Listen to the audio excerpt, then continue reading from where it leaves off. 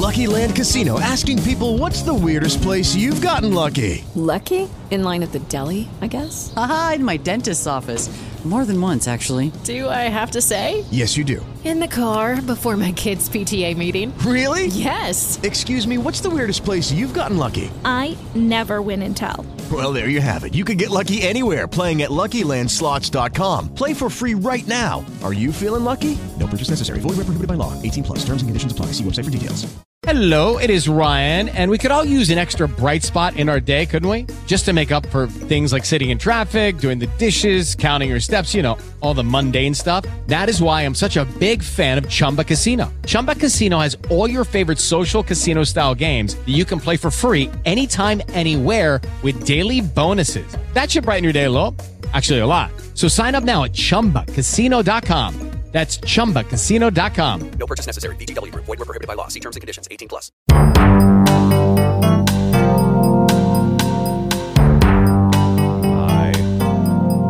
God.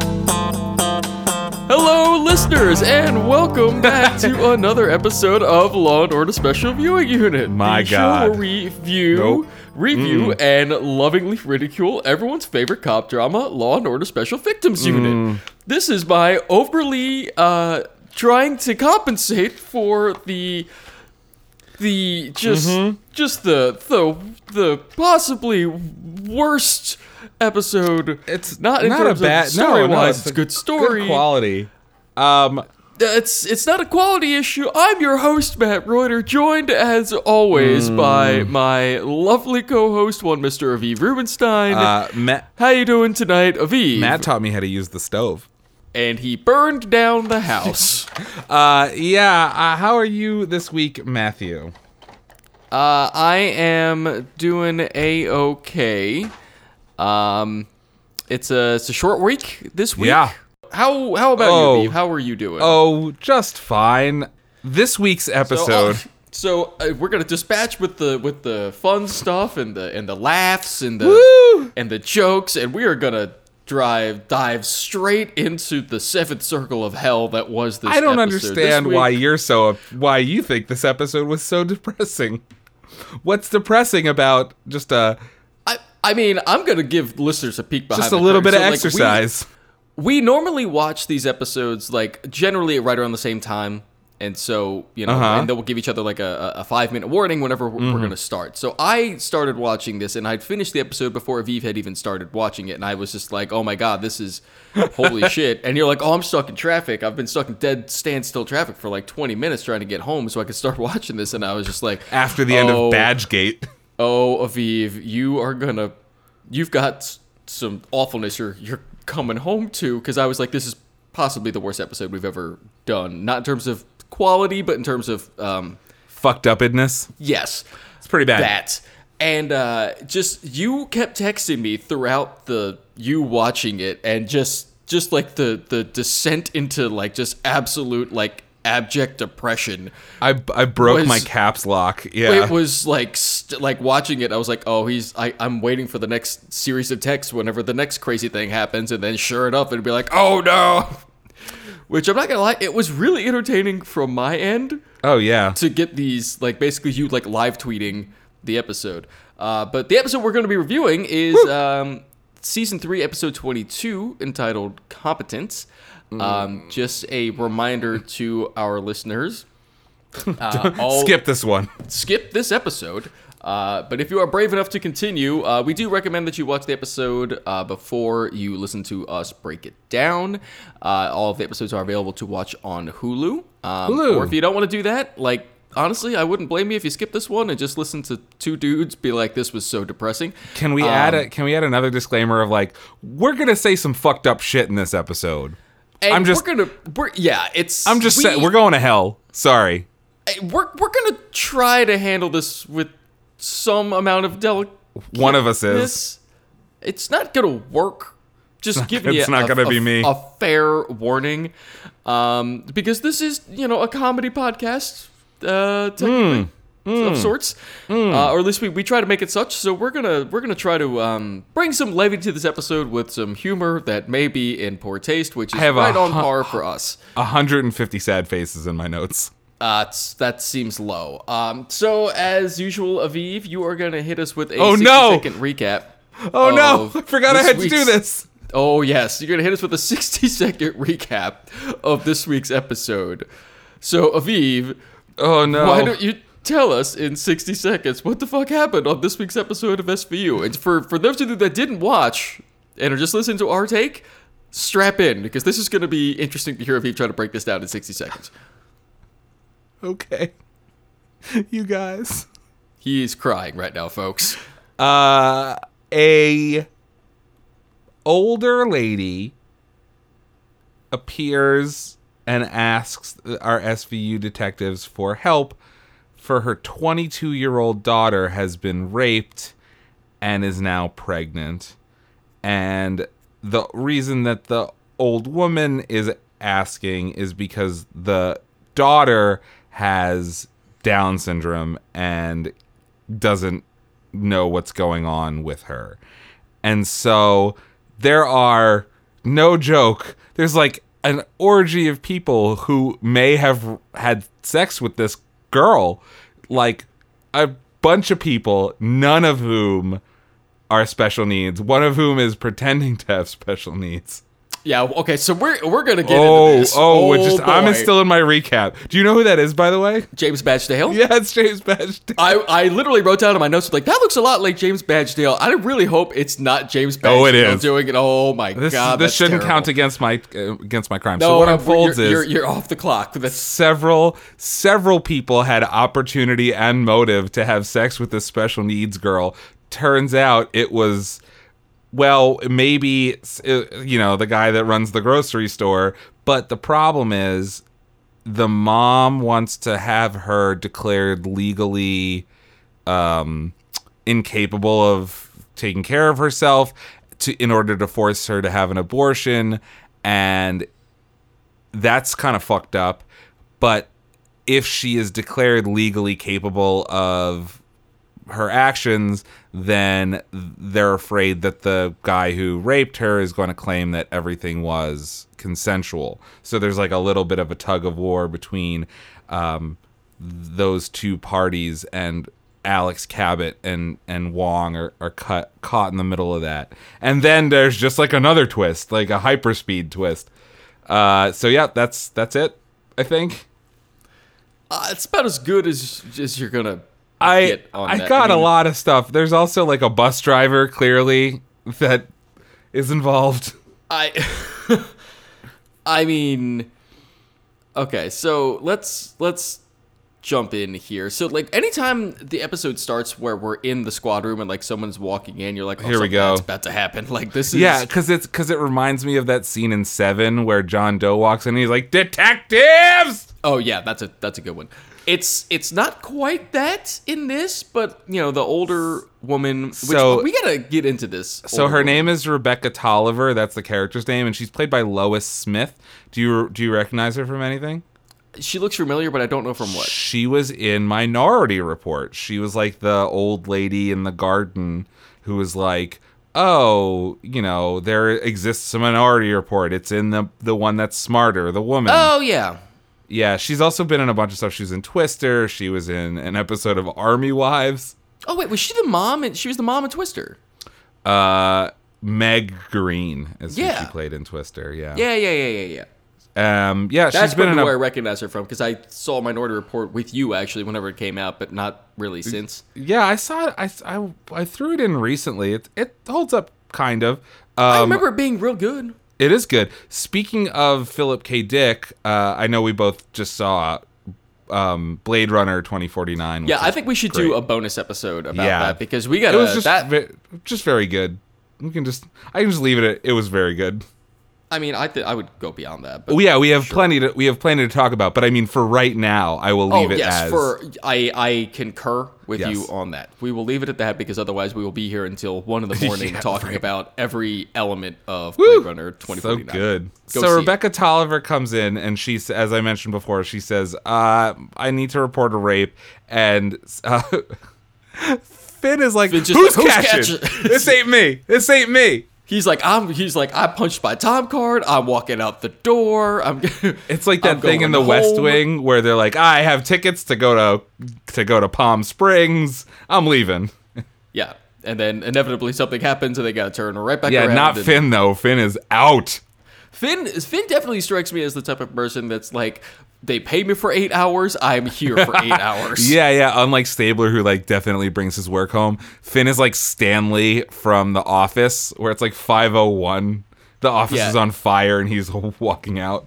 Yeah, that is Finn. Except if there's overtime, in which case he's like, I'll cash that paycheck all day. Yeah. So Stabler like catches, right, and gives her this look like, who would want to R you? Well, here's my question. Where is Liv in this? Well, in the room, I don't know, but she is in this episode. I'm not sure if you. Well, no, I know that, but like, you know, her. they're a partner team, so you figure they would both be. Everybody poops, Matt. I'm just saying. Thanks, Aviv. Is that how that works? Yeah, she was just like squeezing off one. Okay, but that's fair. I'm just saying they're odd choices whenever they're made in these contexts. But yes, fair enough. So Stabler sits her down and is like, all right, tell me what's up. She's like, well, I wasn't raped. It was my daughter. And Stabler's like, okay, like, how do you know she was raped? And she's like, oh, well, she had an upset stomach. She's throwing up, yeah. Yeah, so I took her to the doctor. The doctor said that she's pregnant. Stabler's like, okay, all good signs in terms of... I'll bite. That sounds like a rape may have occurred. How old's your daughter? She's like 22.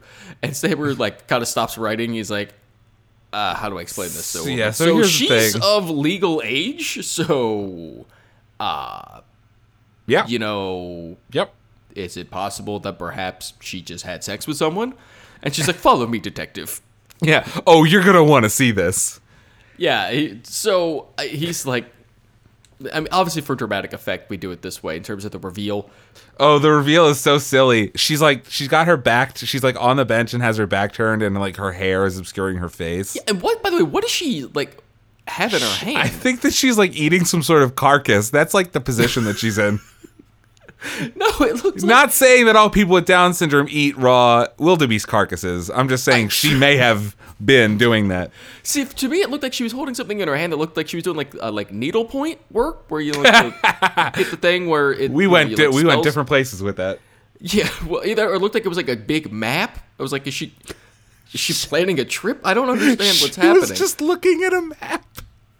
Like that she had with her, not like something that was like a decorative map that was on the wall. Like no, she keeps this map of fuck knows where on her person at all times. So she, you know, someday when she takes that trip to Nepal, she'll know how to get around or something. Yeah, dude. They get, you know, people with special needs like obsess over things. Maybe she's planning her route to the hospital. I mean, I think we should get this joke out of the way since the last time. It's like, are we going to make the retarded people often don't know that they're retarded? Nope, I'm going to do an entirely different joke this time. It's coming up. Because that is still one of the best, worst lines of the show that we have reviewed so far. It's taken all of me not to blow the joke already in the first, so 20 anyway, minutes. So she like turns her head and she has Down syndrome. And she's like smiling. She seems happy, whatever like that. And she has Down syndrome. And Stabler's like, Stabler's nice face. To meet you, Katie. Stabler's face, though, he says, hi, nice to meet you, Katie. And then his eyeballs just scream at the top of their lungs. Yeah, I wrote down, like, and this is the point in time where Stabler's head explodes from a combination of rage and confusion. Yeah, it's not like being able to. It's rage, but it's also like, why did I have to say I was catching? Why the fuck? I had to open my big fucking mouth. Yeah, it's like I could have just tried to sneak away. And that is going to bring us into our opening credits. There is no wisecrack, but Aviv, something tells me that you have a wisecrack. Yeah. Not, I don't know Listeners, who should just say this. So you know, please don't direct the hate tweets to @SVU Podcast. Please just do that to Aviv's personal account. Yeah, sure. At Rainbow Calrissian. My Twitter is @RealDonaldJTrump. Do that. That'll really throw him for a loop. Why'd you say that thing? Sadly, whatever it is you're about to say. He said it already. Yeah, I know. Like, it would not be all that far outside the realm of possibility that Trump would have said something equally as bad or that exact statement that I feel you are about to make. So, okay, this is what happened in my head, and I need to reiterate that I've had a weird day. just a doozy of a day. So okay. He like looks like so we land on Stabler's face. That's the last shot of the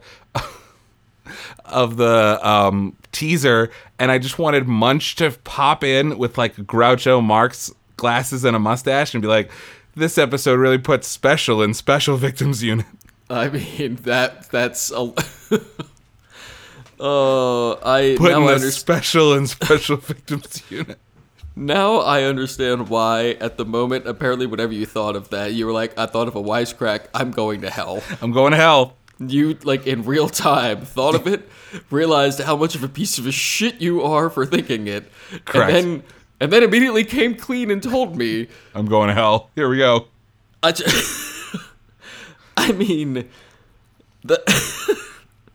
Yeah, right? No, the visual of Munch in the Groucho Marx get up is really what's getting me on this, and like talking like the I've heard of Special Victims, but this is ridiculous.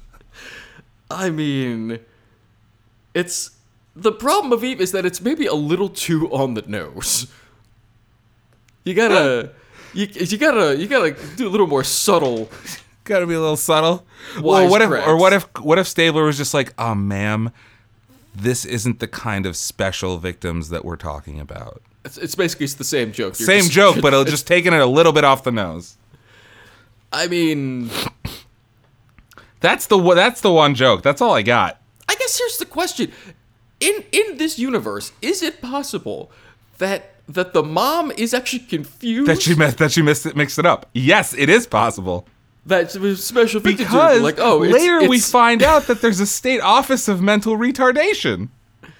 No, I meant like whenever she's like, I have to report a crime, I've got to go to special victims unit because my daughter's special needs. Yeah. No, so they deal specifically, maybe? Yeah, this is what I'm saying. But later on, Munch says that he got off the phone with the state office of mental retardation, which I didn't know was a thing. But like, so it serves to, it logically tracks that like if there's a state office of mental retardation, there might be like the police force that deals with crimes against people with special needs.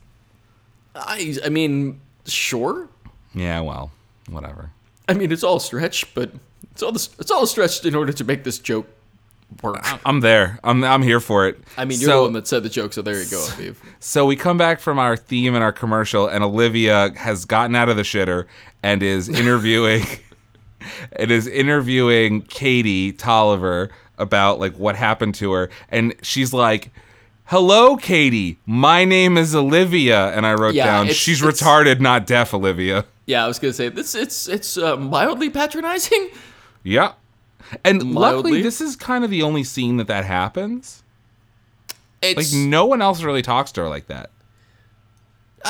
They do a little bit, but not as bad. Yeah. A little. Well, I mean, I think at certain points they do. Specifically when they're, like, asking her to describe, like, what sex is. Oh, that's the best. That's so good. Show us on Alex Cabot where they touched you. Yeah, it was like, I mean, don't they normally reserve that for like a doll or something? Yeah, and Wong so we're getting way ahead of ourselves, but Wong is just like, all right, Alex, stand up. All right, Alex, Katie, point on Alex. And Alex gives a look like, what the fuck? What the fuck are you doing here, Wong? This is some like creepy love play with Wong. It's good. This is... Lucky Land Casino, asking people, what's the weirdest place you've gotten lucky? Lucky? In line at the deli, I guess? Aha, in my dentist's office. More than once, actually. Do I have to say? Yes, you do. In the car before my kids' PTA meeting. Really? Yes. Excuse me, what's the weirdest place you've gotten lucky? I never win and tell. Well, there you have it. You can get lucky anywhere, playing at LuckyLandSlots.com. Play for free right now. Are you feeling lucky? No purchase necessary. Void where prohibited by law. 18+. Terms and conditions apply. See website for details.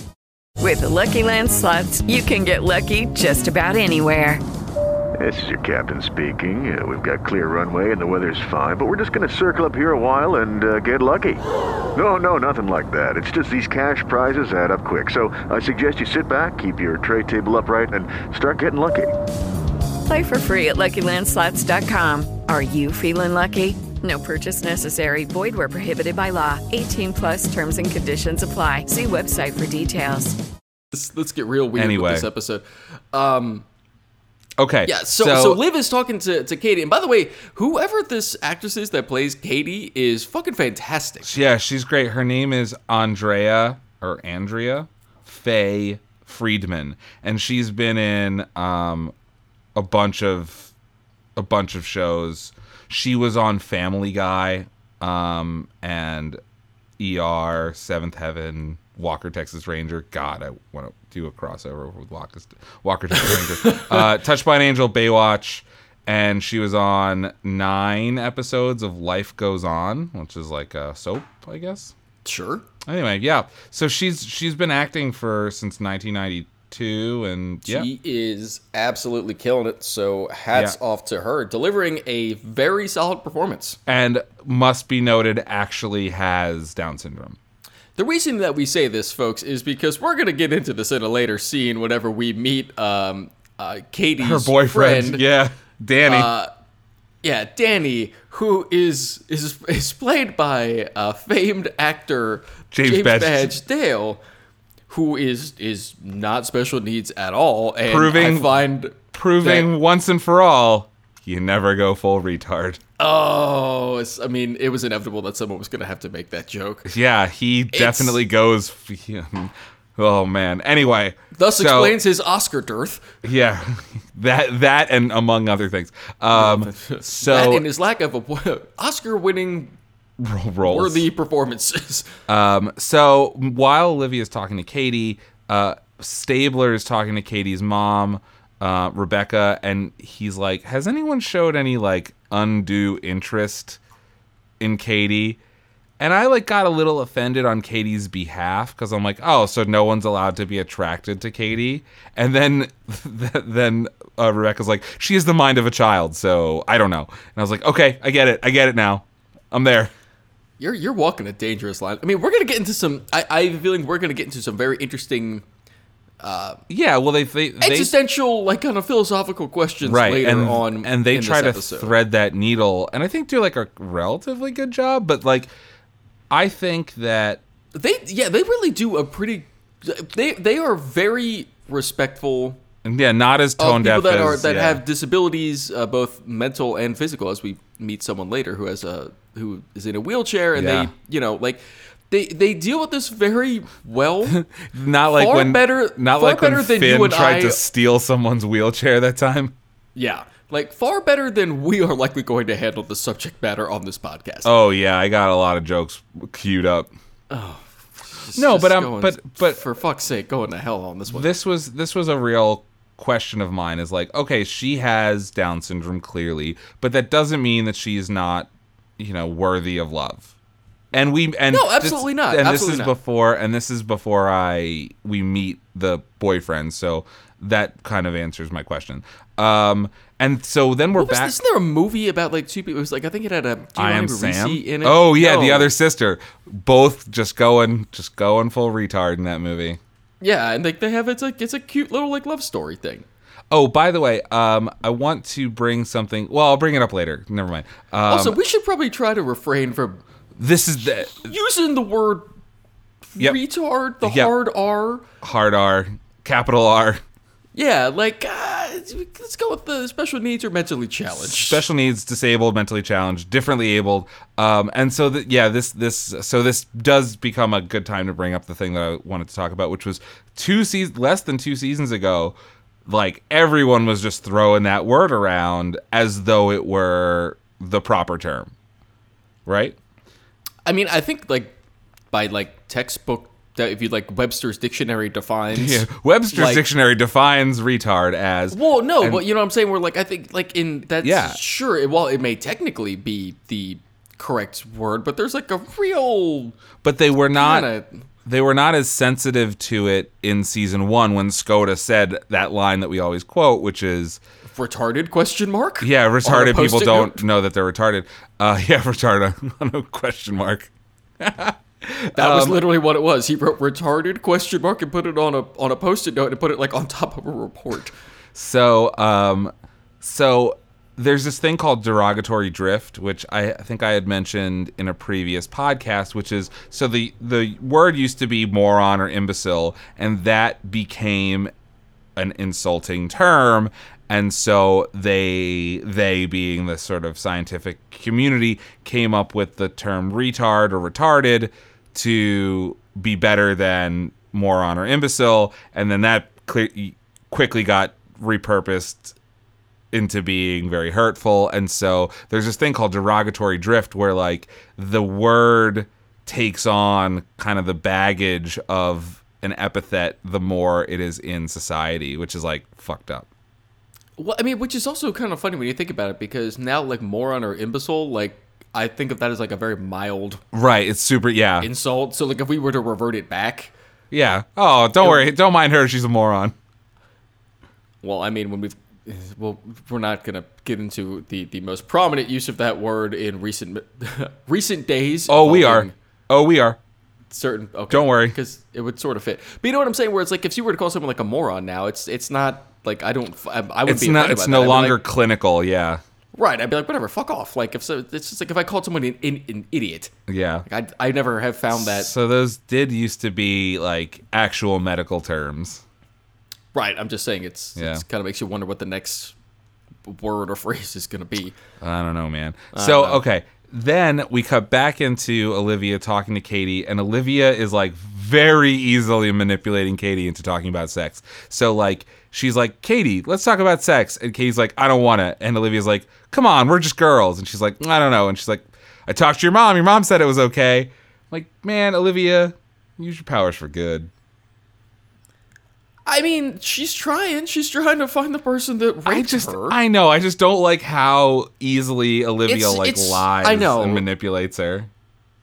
But she's got this like kind of like shit-eating grin on her face when she's doing it too, where it's just like, oh man, like I get it, but at the same time, don't do that. Man. Yeah, it's like this episode was really tough in terms of like, I agree. Really like challenging like how okay we feel about the world, just life, policing tactics, like all sorts of different shit. Come on, man. But anyway, so Liv is inquiring basically if Katie even knows what sex is, and she which indicates, I found to be like mildly offensive. It's like, why would you assume that this person doesn't know? Just because they're mentally challenged does not mean that they are incapable of understanding anything. Like yeah, and I mean, she's a 22-year-old person. Even, I mean, these days especially, it's like a 22-year-old. You got the internet. Yeah, access to the internet. Like, are you kidding me? Like, come on. I agree with that. I think also you live in New York fucking City. That city is grimy as fuck. Like, I'm sure you've walked by an Aaron porn store at one point in time or another and could, kind of figure it the fuck out. I also think that has more to do with her mother's controlling nature, yeah, and like helicoptering, yeah. But they don't know that at this time. They're just she's just saying. All that I'm shit. saying is, if there was the one episode where the dude sells like New York City novelty souvenirs and has a porn still my section, favorite thing. I'm pretty sure I hit him with Lady Liberty over here. I'm just saying, when tourist trap shops are also selling porn mags, it doesn't paint a great picture. God bless America. I'm just saying. So I was mildly offended when that was the assumption, and then we find out that actually, indeed, she does not know what sex is, or she, spoiler alert, does not know it by she thinks name sex. She thinks sex is kissing, right? She like holding hands. So she thinks like sex is basically 1950s courting. Which like makes sense if she like her mom says has the mind of a child. Like when you were 6 years old, I just thought adults held hands and kissed sometimes. Sure. I mean that is fair, but I think it's also not. As we come to find out later, it's like it's not that she was incapable of understanding. Right, it's that she was never given the opportunity. Sheltered. I agree. Yeah. And I think that's just a dangerous thing to set up on. I totally agree. Show. I totally agree. So they take her to get an exam, and the doctor's like, "Oh, she has had sex repeatedly," which I don't know how you can tell that. Yeah, I don't know. Yeah, I don't know. Is it like reading the rings on a tree or something? I mean, imagine during a vaginal exam, you could probably figure that out somehow. I mean, they're scientists, whatever, man. They're doctors. Yeah. I don't fucking know. So they also say that she has an IQ of 55. So now we go down to the so like there's like it's basically this is Evergreen. It's like an adult daycare center. Oh God! And this fucking Eric Stoltz looking motherfucker. And mind you, it's not the White House. The guy's blonde, an adult blonde male that looks like Craig Kilborn, and I'm like, you did it, you motherfucker. I knew it was you, you piece of shit. I did not have that reaction. I should have maybe had that reaction, but alas, I did not. So they're talking. So we're getting like we're panning across the room, and all the other people that are there that are mentally challenged are sitting there, and they're like boxing up stuff, which I don't really know what they're doing. I thought that they were doing like arts and crafts. Well, I don't know, because there's like someone's like wrapping stuff in like bubble wrap and putting it in a box. So I was like, I don't really understand what this activity is that they're doing, but okay, fine. Sure, they're having fun, I guess. Let's go with that. And hey, I like bubble wrap too. It's not just for people with IQs above 70. Below 70. Fuck, I fucked that up. Yeah, you did. So the Eric Stoltz looking motherfucker, he is basically given the rundown of what goes on at the center, and he's like, look, we have activities, we have classes, we try to teach the people that come here how to live independently as much as they possibly can. We have like I think they said like outside employment placement or like referrals. And he also mentions, maybe not this exact moment, but in general, he mentions that they have dating and sex ed classes. No, that's at this point where they're given the rundown. It is because Benson and Stabler are telling him the reason that they're there is because that's right. She was raped. And so he was like, well, no, we have a sex ed class, we have a dating class, so it's like it's not anyone from here that is responsible for this, because like we specifically teach this. Yeah. And here's also where we learn that she has a boyfriend, and her boyfriend's name is Danny Jordan. And I cannot wait to talk to you about Danny Jordan. So let's talk about Danny. So do we meet Danny Jordan right now? Yes, we do. Or do they go to the grocery store first? We meet Danny Jordan. Okay, so Danny Jordan is played by none other than James Badge-Dale from 24, Iron Man 3, Rubicon, Iron Man 3, World War Z, The Departed, Shame, 13 Hours, Stretch. Yeah. Oh, he's in Stretch. Cool. So this The Lone Ranger, Flight. This dude's been around. The Gray. I forgot he was in The Gray. What else we got? Anyway, like I really like James Badge-Dale, and then this episode happened, Woo! And now I'm conflicted. So he's got like a really bad scraggly mustache thing going on there, which he is not pulling off. No, and his hair is like straightened and dyed brown. When he's like kind of dirty blonde. Oh, he was also in the 1990 movie version of Lord of the Flies as Badgett Dale. He played Simon. Interesting. Yeah, weird. I guess he wasn't getting enough work with Badgett Dale as his name, so he's like, let's... You want to hire Badgett Dale for this role? I don't know whether that's a boy or a girl, or a badger, or... Confusion happened. He was getting cast in all sorts of roles that he didn't want. James Badge-Dale, holy shit, is not pulling off the mustache, and is also not pulling off, like... Being someone who is mentally handicapped. And so... Okay. So correct me if I'm wrong, and you being out there in Hollywood, you can probably can't wait. You probably have more insight about this. But at a certain point in time, I don't know if this was the Screen Actors Guild or someone, but didn't they pass a rule that like if you're going to depict someone who's mentally handicapped on screen, it has to be someone that's actually mentally handicapped? I think it was like basically after I Am Sam, or like maybe there's just no rule. It just, but I Am Sam started a precedent, which was that Sam, played by Sean Penn, was not mentally handicapped, but every other mentally handicapped person in that, every other mentally handicapped character in that movie was played by a mentally handicapped person. And by the way, if I'm using the term mentally handicapped in like if that is not the proper term, like actually do hit me up on Twitter, because I don't want to be a dick to people, and it is pure ignorance.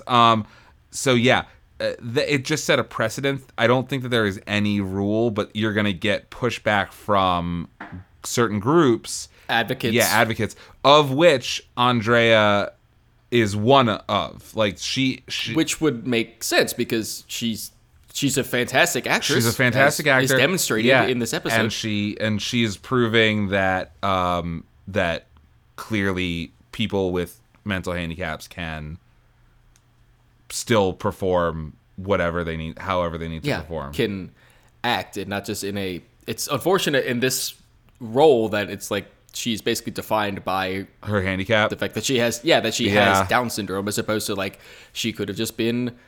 She has a regular person. She has a lot she has a lot to say about her time on Family Guy. She was in an episode of Family Guy, and like some sort of pearl clutching liberal, of which I am one, said like, "Oh, how sad it is that they're exploiting this poor girl with Down syndrome." Like she said this on Twitter, and Andrea fired back like, "No, I had fun. This is, mentally, people with handicaps can laugh too." Yeah. We could. Yeah. Yeah. I mean. So and this might be the last time I'll say. Probably will be the last time I'll say it this episode. But the classic evergreen line from Tropic Thunder, as Sergeant Lincoln Osiris says, "You never go full retard."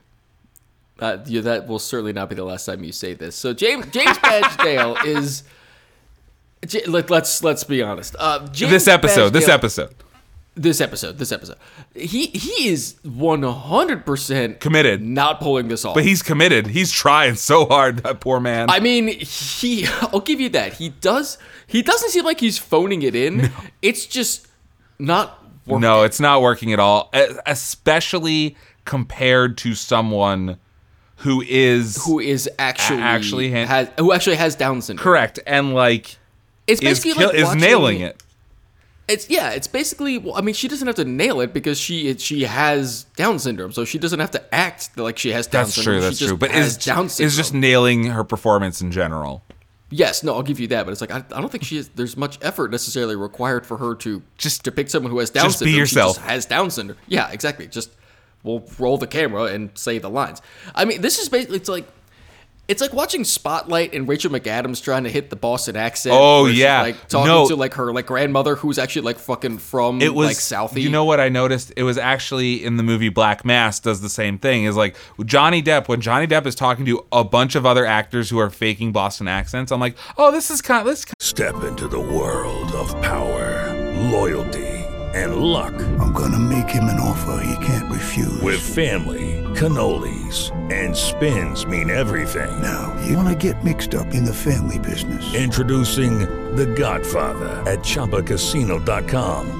Test your luck in the shadowy world of The Godfather slot. Someday, I will call upon you to do a service for me. Play The Godfather, now at ChumbaCasino.com. Welcome to the family. VGW Group. No purchase necessary. Void where prohibited by law. See terms and conditions. 18+. Hello, it is Ryan, and we could all use an extra bright spot in our day, couldn't we? Just to make up for things like sitting in traffic, doing the dishes, counting your steps, all the mundane stuff. That is why I'm such a big fan of Chumba Casino. Chumba Casino has all your favorite social casino-style games that you can play for free anytime, anywhere with daily bonuses. That should brighten your day a little.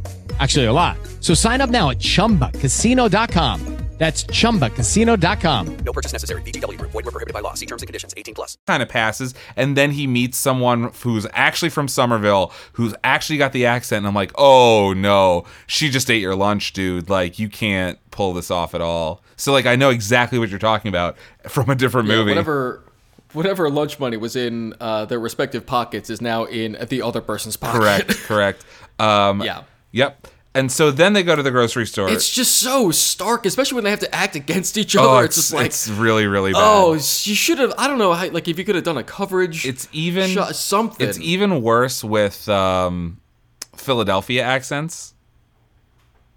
Yeah, because no one does it right anyway. It's kind of a weird. Except for Bradley Cooper. Anyway. Yeah, Abington's own. He may have immersed himself for a long time. Yeah. But yeah, she is eating his lunch on the acting front. Because I will even go so far as to say his performance is defined by his disability or the appearance of a disability, while hers isn't. Sure, hers is defined by being a fantastic. Yeah, she's great. Actor. She's really good. Yeah. Anyway. So that's our bit on James Badgedale. Woo! Not sorry, dude. Pretending to be. I like you. I really like Iron Man 3. I really do too, which is why it's challenging to watch this performance on his part. So they're talking to him, and they basically accuse him of like being the dad. Yeah, because like kind of just straight clearly, up. And yeah, that was kind of shitty, I guess. But I guess if he's the boyfriend, it makes sense. Yeah, and that would be like a really easy open and shut case. Like, oh, did you have sex with her? Cool. All right, we're done here. Yeah, there appears to have not been, because this also raises the second question that again, like if this comes off as like ignorant as fuck, like that's fine, but like the whole argument around this whether episode, she can consent or not, right? But if she has a mental disability and he also has a mental disability, like you see where I'm going with this, like if they both and the issue is of consent in terms of could either of them can fully consent, because the argument that they try to make later is essentially like because of their mental disability, they do not have the mental capacity to be able to consent or to rape, have frankly, sex, or to so like you know what I'm saying? Where like what would happen? It's like penalties canceling out in a football game. Well, that's genuinely what I'm asking. Like, what would the legal case be in that? Because if you're arguing it one way, you would sort of seem in my mind that you could make the same legal standard argument for being able to understand the situation and like have the mens rea to actually like commit the crime. That's I don't really know. interesting. So I think next week we're gonna have a real life lawyer on our show for the last episode of the season. So this is something that we should remember to ask him about, because that's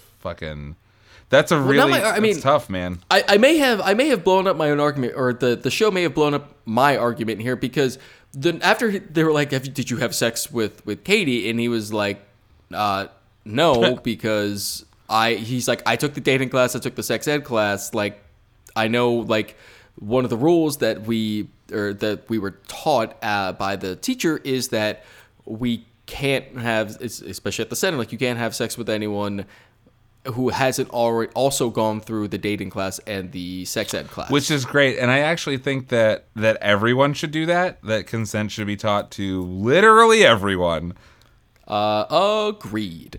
So, I mean, that kind of blows up my argument being like, well, what if he did? Like, would they? Because obviously he just shows that he does understand that he has to have consent in order to, So, but I'm just saying, devil's advocate argument. No, I think that's a really interesting, a really interesting question. Conundrum. Legal conundrum. Yes. So the they go to her place of work, which is like a grocery store where she is a stalker. She like stocks the shelves. And stock shelves, sweeps up, does basically, just stalker, not lower stalker level stuff. And so they're talking to the. She really just creeps all the customers out and just kind of walks around behind them. And so they ask the owner, manager, Mr. Cheney. I think he's the owner. Mr. Cheney. Oh yeah, he is the owner. I remember what happens later. He is the owner, Mr. Cheney, about like. They're sort of setting him up to incriminate himself not on the rape, but on like just like exploiting her. They're like, oh, no, but you bet you're paying her pennies or something. Well, but here's the difference. Like, this is why. Spoiler alert: he did it.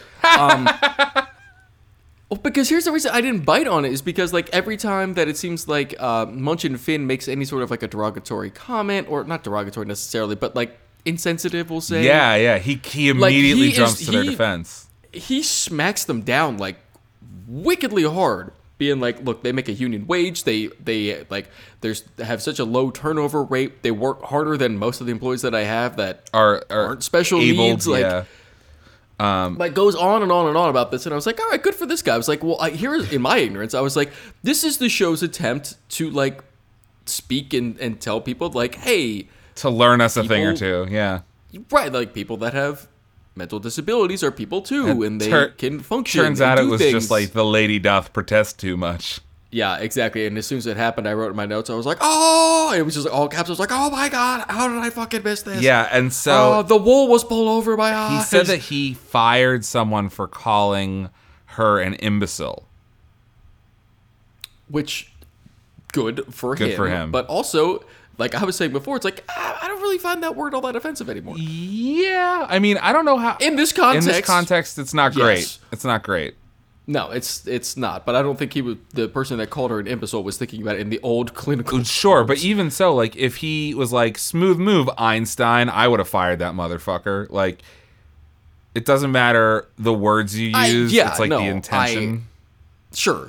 No, I agree.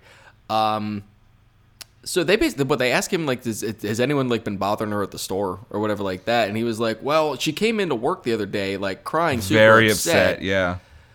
And said something to the effect of, like, her bus driver attacked her or, like, did something. Yeah, did something fucked up to her. Yeah, and so the bus driver's name is Ray Dunstan, and yeah. This fucking guy. Yeah, and so, yeah, he said that the bus driver did something and that she would not have said anything typically, but it had just happened and she was very upset. So it was like, it was probably that Dunstan motherfucker. Which, again, made sense. And I also have to comment, like, do they have to hit the bus driver? The short bus driver it's thing? A fucking short bus. Yeah, it's like, so do you have to do this? They get that info from Danny Jordan. Danny says that he rides the regular bus, but she rides the short bus. I'm like, yeah, I think that may have been... I don't know whether that was developed. I don't know whether that was a thing. Clearly, it was like a thing, but I don't know whether that was a thing. It was like an insult at that. Well, no, we were alive. We were 15. Yeah, it was absolutely a thing at that time. That is 1,000%. I'm walking it back. I remember like that there were plenty of short bus jokes even before this. I'm just saying, like every time they make like a statement in the show where it's like, hey, we're more or less advocating 2 steps forward, 1 step back. Yeah, exactly. It's like, for fuck's sake, SVU, come on. Yeah.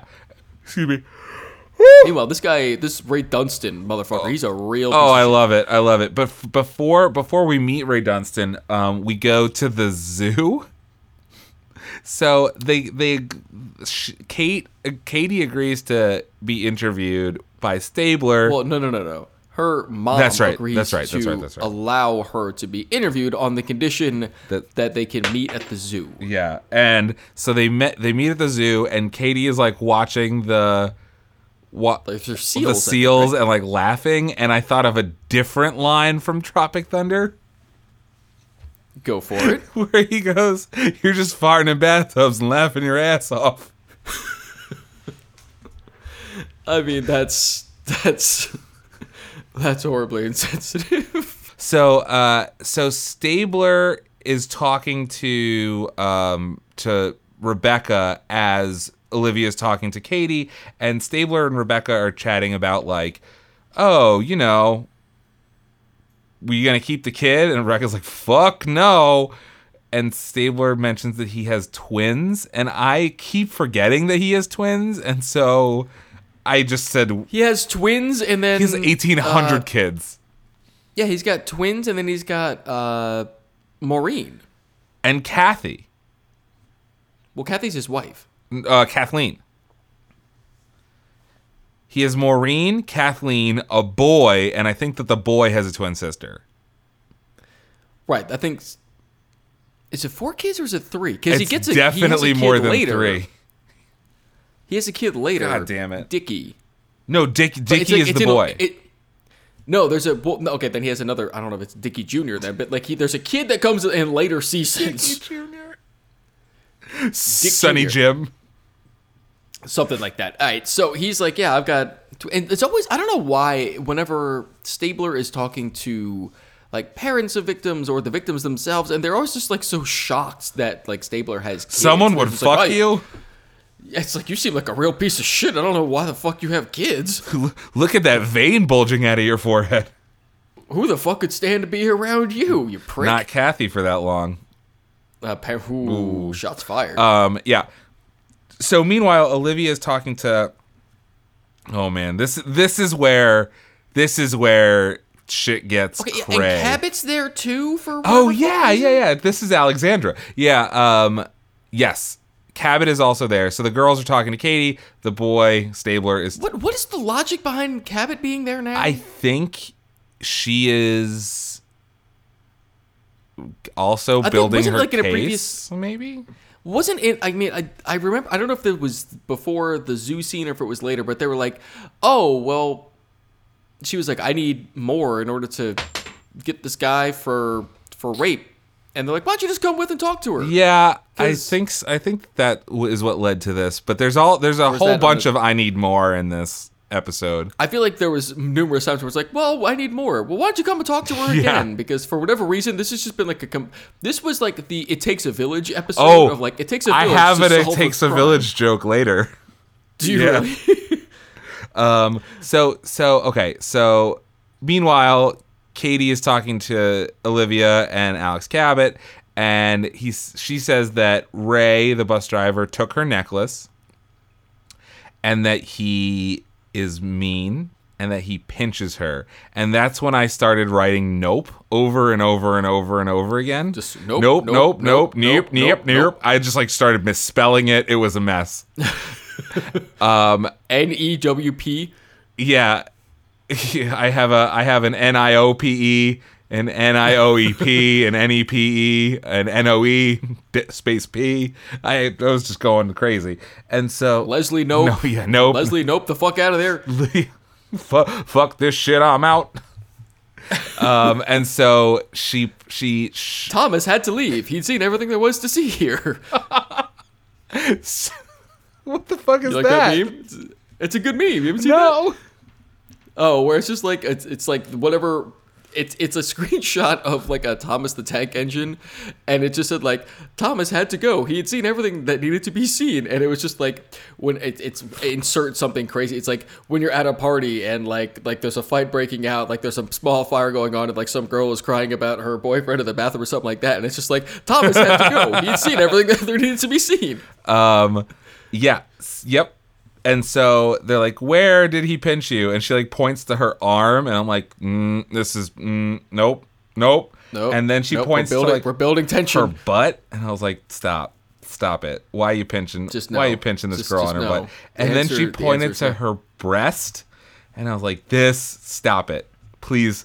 I'm begging you, stop this.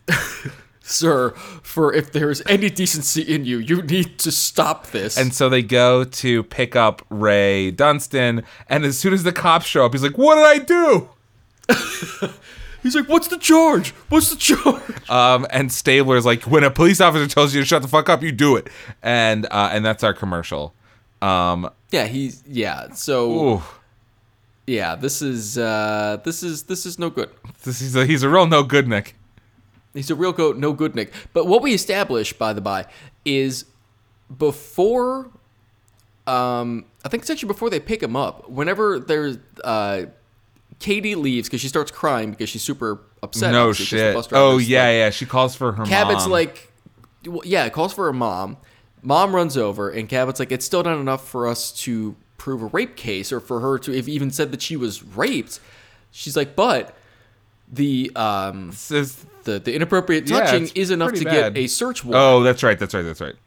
So then they go to his apartment, which is like real messy and a piece of shit, and they find the necklace that was Katie's just in like his drawer. Yes. Yeah. And that's what they use whenever they bring him into the interrogation room to be like, you're a real piece of Correct. shit, aren't you, sir? And he doesn't even, and Finn mentions that he doesn't even hide the necklace. He just like keeps it in a box on his dresser, which is like kind of fucked up. So we come back from commercial and dude, Ray Dunstan is in the like interrogation room and he's like, which one of them retards told you that I touched them? And I was like, come on, man, you are not helping yourself. And then Stabler's like, you use that word again, I'll fucking kill you. We're gonna have fucking problems. And which is like that is a reversal from 2 years ago, which is like, it's been 2 years. Absolutely. Yeah. I mean, there's a lot of. Yeah. I'm cool with it. There's a lot of reversals. I'm digging it in this show. Sure, absolutely. So they asked him how he got the necklace, and he said it was a gift. Yeah, it's like she gave it to me, and apparently he had worked. It was like some like old folks. Yeah, home or like that, an assisted living community. Like, somehow got like a bunch of shit from the people that were in the assisted living somehow community, and they're like, by stealing it. Right, but he also claimed that these were gifts. So they're like, oh, you seem to get a lot of gifts. People just really like giving you stuff. And he's like, yeah, they do. He specifically targeted people with dementia who wouldn't remember whether they gave him a gift or not. He's like, yeah, I got this winning personality. Everyone fucking loves me. And Stabler kicks the chair out from under him as he's sitting, which is my favorite thing. He says something else where he makes another. He calls her like an idiot or a moron, and he says, sorry, it just slipped out. Right, and then he goes to sit down, and Stabler kicks the chair out from him, so he falls down. He's like, "Yeah, you can't do that." He's like, "Yeah, it just slipped out." And I'm like, I normally am not okay. Oh, I'm super okay with that. The strong, it's like with the strong arming of like witnesses and of people that are suspects. But in this case, I'm like, I think I'm okay. So, the reason that I'm okay with this one is it's not because they're trying to get any information out of him. They're just punishing him for being a fucking asshole. Yeah. Like, which I'm totally cool with. It just shows how weak my moral standing is, because I was like I'm so against it except for this one guy, because fuck that guy. Fuck that guy, but also fuck him. Right? Yeah, fuck that guy is, by the way, played by a dude named Ray Fitzgerald, who has only he's only has like 1, 2, 3, 4, 5, 6, 7, 8 credits on IMDb. I believe he's still alive. Hello, it is Ryan, and I was on a flight the other day playing one of my favorite social spin slot games on ChumbaCasino.com. I looked over at the person sitting next to me, and you know what they were doing? They were also playing Chumba Casino. Coincidence? I think not. Everybody's loving having fun with it. Chumba Casino is home to hundreds of casino-style games that you can play for free anytime, anywhere, even at 30,000 feet. So sign up now at ChumbaCasino.com to claim your free welcome bonus. That's ChumbaCasino.com and live the Chumba life. No purchase necessary. VGW. Void where prohibited by law. See terms and conditions. 18+. So he has 8 credits on IMDb, and 5 of them are from Law and Order. Wow, I was gonna say, so he's almost an exclusive Law and Order. Yeah, he's a player. He was also in an episode of Ed and Third Watch, and that old chestnut. And he played another bus driver in a movie called Keene. Called Speed. Keene, like New Hampshire. He was cut out of the movie. Yeah. Which would be funny. Yeah. So basically, they're like, all right, well, we're gonna get you, motherfucker. We're just gonna get like your DNA, and we're gonna match it to the baby. And he's like, baby, fuck, I had good luck. That ain't mine. So I'm shooting blanks, motherfucker. Yeah, so he was like, yeah, I got a vasectomy, like 2 years ago or something like that. So good luck with that one. Go fuck yourself. And but they still have him on like pinching a girl's breast against her will. They don't really ever say what they do. They don't. Yeah, they don't run that down. So that's which really in this. I mean, and we'll get into it at the end. But like, I've got some beef with the end. Yeah, me too. Kind of. So they maybe get him on sexual assault, maybe not. But he's out of it. It's not him. He did get that vasectomy, and so yeah, they got his medical records that verified that. Now I will say this. Technically, Allegedly. You can get a vasectomy And still but impregnate someone? until you get, because once you get a vasectomy, like you still have to like basically like clear the backlog of like whatever you have in your system. So until you go, Random 'cause I access think it was, sperm. Well, no, because there's who was it? I think it was a football player like Anthony Rogers Cromartie. I think like had a vasectomy because he already has like 10 kids, and then he got his wife pregnant because apparently like he never went back to the doctor to get like the official like, okay, you're all. Oh, so it's like you have a zero the sperm next count? day. Well, I don't know if it was the next. I mean, I don't know what the timing was, but like I guess he never went back to get like the confirmation that like, yay, you're good. So how much of a bitch is that? You're like, all right, I'm gonna go get a vasectomy so I don't have any more kids, and then you fucking. So technically, if he had a vasectomy, yeah, but albeit 2 years ago, and had not had just sex not jerked off, jerked off for 2 years, it is still possible that he could impregnate someone. Yeah, I don't think that that's the case because clearly Ray Dunstan fucks.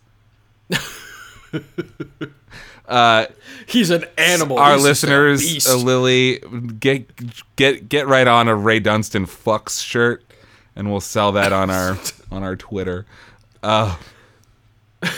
So they go to the squad room, and Ray Dunstan just crushes so much ass, crushes guts. So Ray Dunstan lives in Miami in the winter. Oh God. So they go into the squad room, and this is where I had mentioned this before, where frequents a strip club called Fucks. And he's got a fucking punch card. The 10th one's free. Fucks.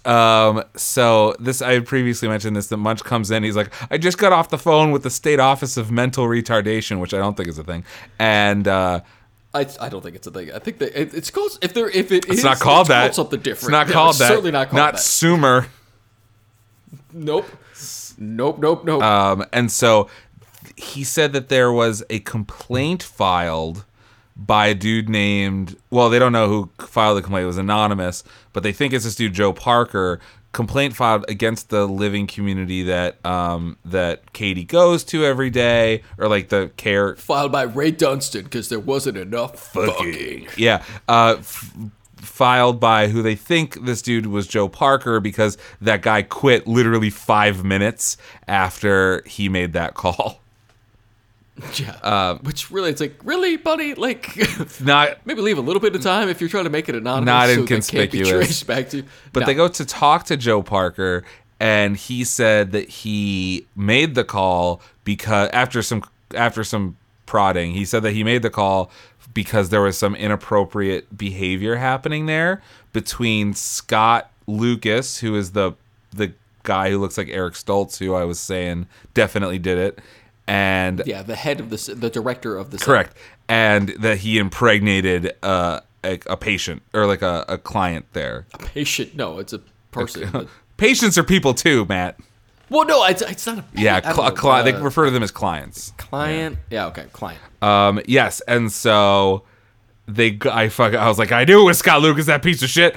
And so they go back to talk to Scott Lucas, and he's like, no, you've got it all wrong. Another one of our clients impregnated another one of our clients, and that's why we have the sex ed class. And I was like, was it Danny?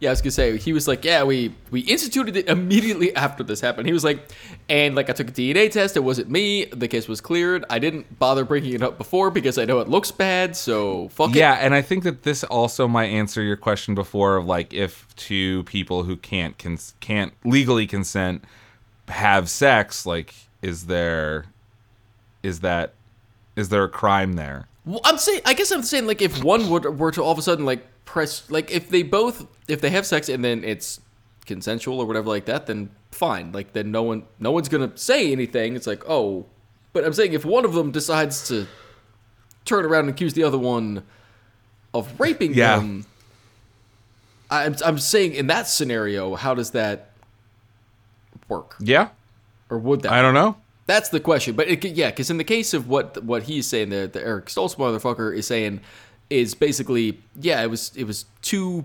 consenting adults that, no one really seemed to be all that upset about it. Yeah.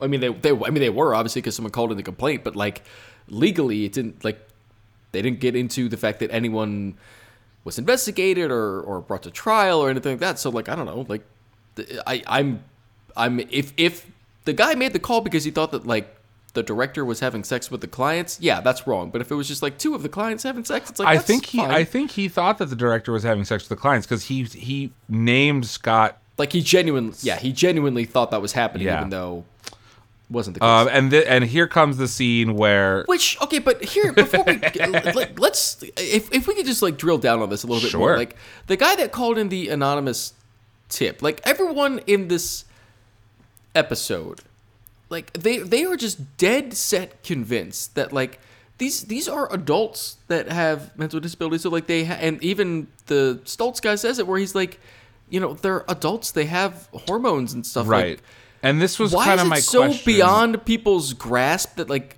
these people, like they will, if they want to have sex, like even if they're not educated about it, like even if a human being is not educated about sex, like there's something like evolutionarily, like you kind of it's a primary drive for sure. Figure it the fuck out. So why is it so shocking to them that like two of the clients had sex? Or like that wasn't the first thing that they thought. Like, well, maybe this guy was full of shit. Maybe two of the clients just had sex because you know. I think that kind of that speaks to my question from the beginning, which is like, just because she is handicapped, does that make her like unworthy of love or having sex? Like, this is that moment in that I was kind of asking myself about when I was watching the episode originally. Like well, I mean, I just think I just find it interesting because I think they even specifically call it out. Either Benson or Stabler calls it out earlier, where it's like, "Oh, she's pregnant. Is it a possibility that it's consensual?" The boyfriend? Yeah. Oh, the boyfriend. Like they call that out specifically a couple but they times. Still act shocked later. A couple times. Yeah. So I don't know. It just kind of. And so I get that they're detective. They have to follow it up, but like I don't know. It just everyone just seems so like shocked and or just like weirded out by the concept. Yeah, which is like a little. That's a little weird. Right. It's a little. It's not great. It's not shamey, but it's not a good look. No, it's not a good look for them. So then they talk to Alex and Olivia talk to Katie again, and they this is the like show. Oh no, I'm sorry, it's not Olivia. It's Alex and Wong talk to Katie again, and Wong's like, "Oh, do you have sex with?" Oh, he's like, you know, what do you do with Danny? And she's like, "Oh, we touch and we kiss and we hold hands and blah blah blah." And yeah, this is one of the points where it's like they Wong talks to her in such a way where I'm like, come on, man. Yeah. You're a psychiatrist. I kind of give him a pass because he talks to everyone like that. He talks to everyone like they're idiots, but I know, I definitely know what you mean. And so Katie comes straight out and says, "Danny is the father of my child." And Wong's like, how did Danny make you pregnant? And she says, yeah, there's actually a really good moment where like he like kind of waits a beat and like kind of processes, like where he's like, I love it.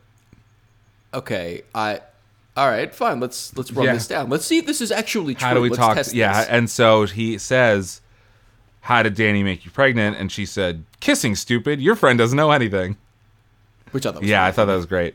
And then we have our big. This is like a big fucked up sad moment of Rebecca insisting that Katie have an abortion because we blew past the part where Wong's like, "Can you show us on the doll?" By the doll, I mean Alexander Cabot, where you guys touch. Yeah, and she holds Alex's hand.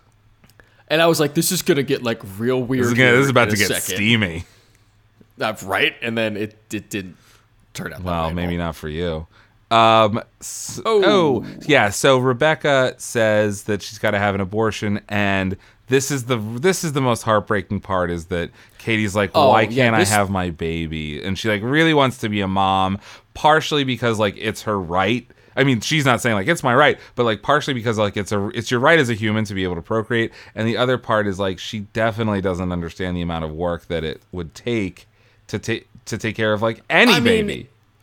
It was fucking very sad. It was really, really difficult to watch. And we keep talking about what a great actor Andrea. Oh God, I keep forgetting her name. Andrea F. Andrea Friedman is, and this is the scene that really does it for me. Is she is so in the moment, and she really. She this and later when she's on the stage. Yes, yeah. Which is basically it's two sides of the same coin. For like sure. the performance, like you're tapping into the same emotional well. Exactly. But like just because she's like screaming it, and it's just like, for fuck's sake, no! What do you know? Right, and that is our commercial. This is where so since I think this is probably a good time to get into the inevitable debate of the episode, which is like, should someone who has a mental disability have the ability to have a child? Because like you said, like it's every human being's God-given right. Asterisk. If it is clear that she will have difficulty raising the child on her own. Right? Because if she's totally high functioning and she can do whatever the fuck she wants, like, then she can do whatever the fuck she wants. But it's clear that Katie needs assistance herself, and especially if the baby is born with Down syndrome, which is, it is said that it has a 50-50 chance. It's a 50-50. That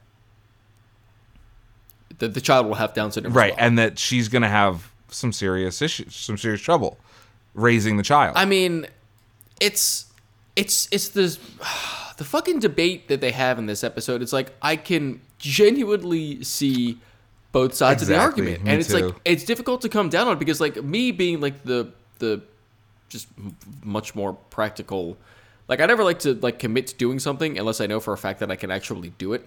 Not like, I'll figure it out later. It's like, no. Like, I know I can do this or I can't. And if I can't, I'm either going to do a million hours worth of practice and research till I know that I can pull something off, or like I don't just like throw myself into shit. Like, that's just not how I function. So like something like this, but I mean, you can't like practice with a child. I mean, I guess you can read all the baby books and shit like that, but that doesn't necessarily. So like, well, you can practice with the child, but that just ensures that it's gonna get fucked up, right? Like, it's not. A child is not practice, right? Like you just gotta do it. I mean, like, yeah, but like rote things, like you can learn how to like properly feed a child. Yes. Not like you can learn how to keep it alive, not necessarily raise it. You can care for it. Yeah, I agree. Correct.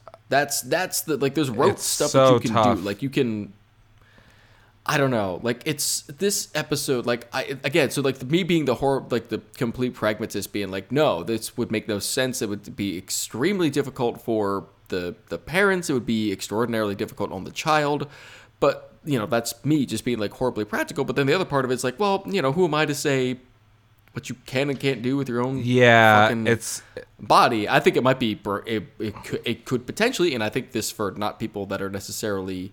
I don't exclusively think it's about people that are mentally challenged, but like I think some people shouldn't have kids because they aren't ready or will not be good at it. Yeah, but there's a difference between, and I know you know this, but there's a difference between you thinking that they shouldn't have kids and them legally being prohibited from having kids. Correct. And that's why I'm saying like when I say like tough. I don't think that people should have kids, I'm not saying that this is exclusive to those that are differently abled. I'm saying that is exclusive to me thinking that most people are idiots and shouldn't have kids. Yeah, and generally speaking, that's like I'm not a big slippery slope kind of person, but this one is the eugenics, the slipperiest of all. The eugenics slippery slope is like, we don't want people with disabilities procreating if they can't take care of kids. Like, that is 2 inches away from like, we don't really want black people to make more black people. Right. Exactly. And so that's so fucking tough. But the one thing I do like about this episode is like, they do a really good job of not actually taking a side. Yes, and painting like they sort both, of do painting both as as difficult decisions. Right. Like, I mean, they sort of, you could, I guess, make the argument that they do take a side, because later Cabot and Wong do end up taking the stand and testifying that Katie can care for a child, like, if with the proper support and everything like that. And the mom also like winds up dropping her injunction or whatever. Exactly. But the line of questioning that the defense attorney has, I agree with him. I agree with every single thing he says. Right. Except for like he's so kind of an that's why asshole at one moment, but yes, I totally agree. I mean, he's kind of that. He's always that guy, though, but he's also show. gotta have to be. No, I get that, but I'm saying, like, that's why I'm saying, like, the writers did a very good job of presenting both sides of the argument, and not in such a way where, like, yeah, of course the defense attorney's an asshole because he's supposed to be an asshole. He's always an asshole. He's on Law and Order. There's no straw man in this. Correct. So it's not like you immediately will always dismiss whatever the defense attorney says in any normal case, because fuck that guy. Like, he's against our people. Yeah. So we don't like him generally, but like it's done in a different way. I totally agree this time. But so we're jumping a little ahead. So we come back from commercial and they're like sort of devising a plan to take DNA from the baby to figure out who the father was. And they're like, it's called a CVS test, which is like, whatever, fine. And they say that Rebecca will consent to this because it will also tell them whether the baby has Down syndrome or not, which is like, okay, win some, it's a win-win, right? Maybe. That's not really a win-win, though, because... In terms of information... Oh, right. Okay, so this is before they realize that the baby... Correct. They want to terminate the pregnancy. Like they're both getting some useful information out of it. Right, yes. And so then Danny... I'm sorry, I got the tests confused. They were going to be running. Gotcha. Then Danny and Katie kind of disappear. They don't like really disappear, but they like go missing for a hot minute. And it turns out that Danny borrowed some money from his roommate and like got an apartment with Katie because they're going to live together and they're going to raise the baby, and they bought diapers even though she's only 3 months pregnant.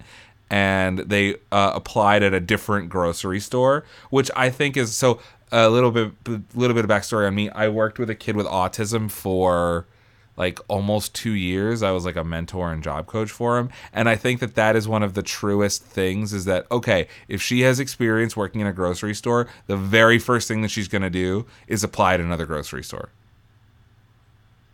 I mean, it makes sense. Total sense, but it's like so one-to-one that she wouldn't even entertain the idea of doing anything else. I mean, yeah. Yeah, that's all. It makes sense. The thing with the apartment, though, I don't know if they didn't get an apartment. It was like his like parents' old. Oh yeah, he already like had it was something. Something weird because like they only had $200 in cash on them. Right. And so the Danny's roommate says something that I thought was a hint, which was that if you can't, he actually didn't even give Danny cash. He gave him his ATM card because he didn't have any cash. And so Stabler's like, oh, that's kind of... Stabler's like, he's gonna clean you out. And he says, if you can't trust Danny, you can't trust anyone, which I took to mean, oh my God, it was Danny. He's not actually handicapped. That's why he's being played by James Badge Dale. He's going to pull like a doofy from Scary Movie and just like not be handicapped, and that would... He is Kaiser Soze. Oh God, that would fucking ruin my life. You took that in a real... It was just direction. That one line, and I just frantically wrote notes, and then the very next note after that tirade is the exposition of who it really was, which was Mr. Cheney, the grocery store manager. Yes. How do we find out that it's Mr. Cheney? Because it's... We'll get to it later, but she says it was... I think it was actually in that moment because thing? Because James Badge Dale says oh, that's right. That's I know exactly what baby. you're talking about. I explained to her what sex is, and she says that's not sex, that's exercising. I was like, oh no. And that's when you have Like, in my apartment, if you were filming me watching this is like the Scorsese stretch vertigo effect like moment. Jaws. Where it's just like, oh no. Yeah. So she says it's not sexist exercise. Mr. Cheney and I exercise every day at work. Yeah, so that's 3 times a week. Ugh. And she said that it hurt, and that he said that it would stop hurting, quote, when I could do it better. And I didn't watch the rest of the episode because I punched a hole in the TV. Yeah, like, I damn near picked up my computer and threw it across the room at that point. Oh, that's so fucked up. Like, that... holy fucking No hell. bueno. Like, what in the fucking fuck? Yeah. And this is where all my notes went just caps. All caps. We missed a scene where Stabler goes and talks to the mom. Basically trying to convince her to allow... I think it's at this point, it's to allow them to talk to Katie again. Or is it Cabot? Fuck. They go and talk to this woman, this poor older woman. And so a couple things I want to break down here. In the conversation that's being had, and again, it's in my notes, so chronologically, I know we passed it, but I don't recall who was speaking to her. But she broke down the fact that she's 67 years old, and we know that Katie is 22, so it means that she was 45 when she had Katie. Which is old. On the older end. Yeah. But, fine. Whatever. Like, I'm not going to judge that. That's just an observation. Secondly, she basically says, like, every problem that Katie has or that she has all stems from the fact that she decided to have a child with Down syndrome 22 years ago. As opposed to aborting it, yeah. And did not have an abortion. What the fuck? Yeah. I mean...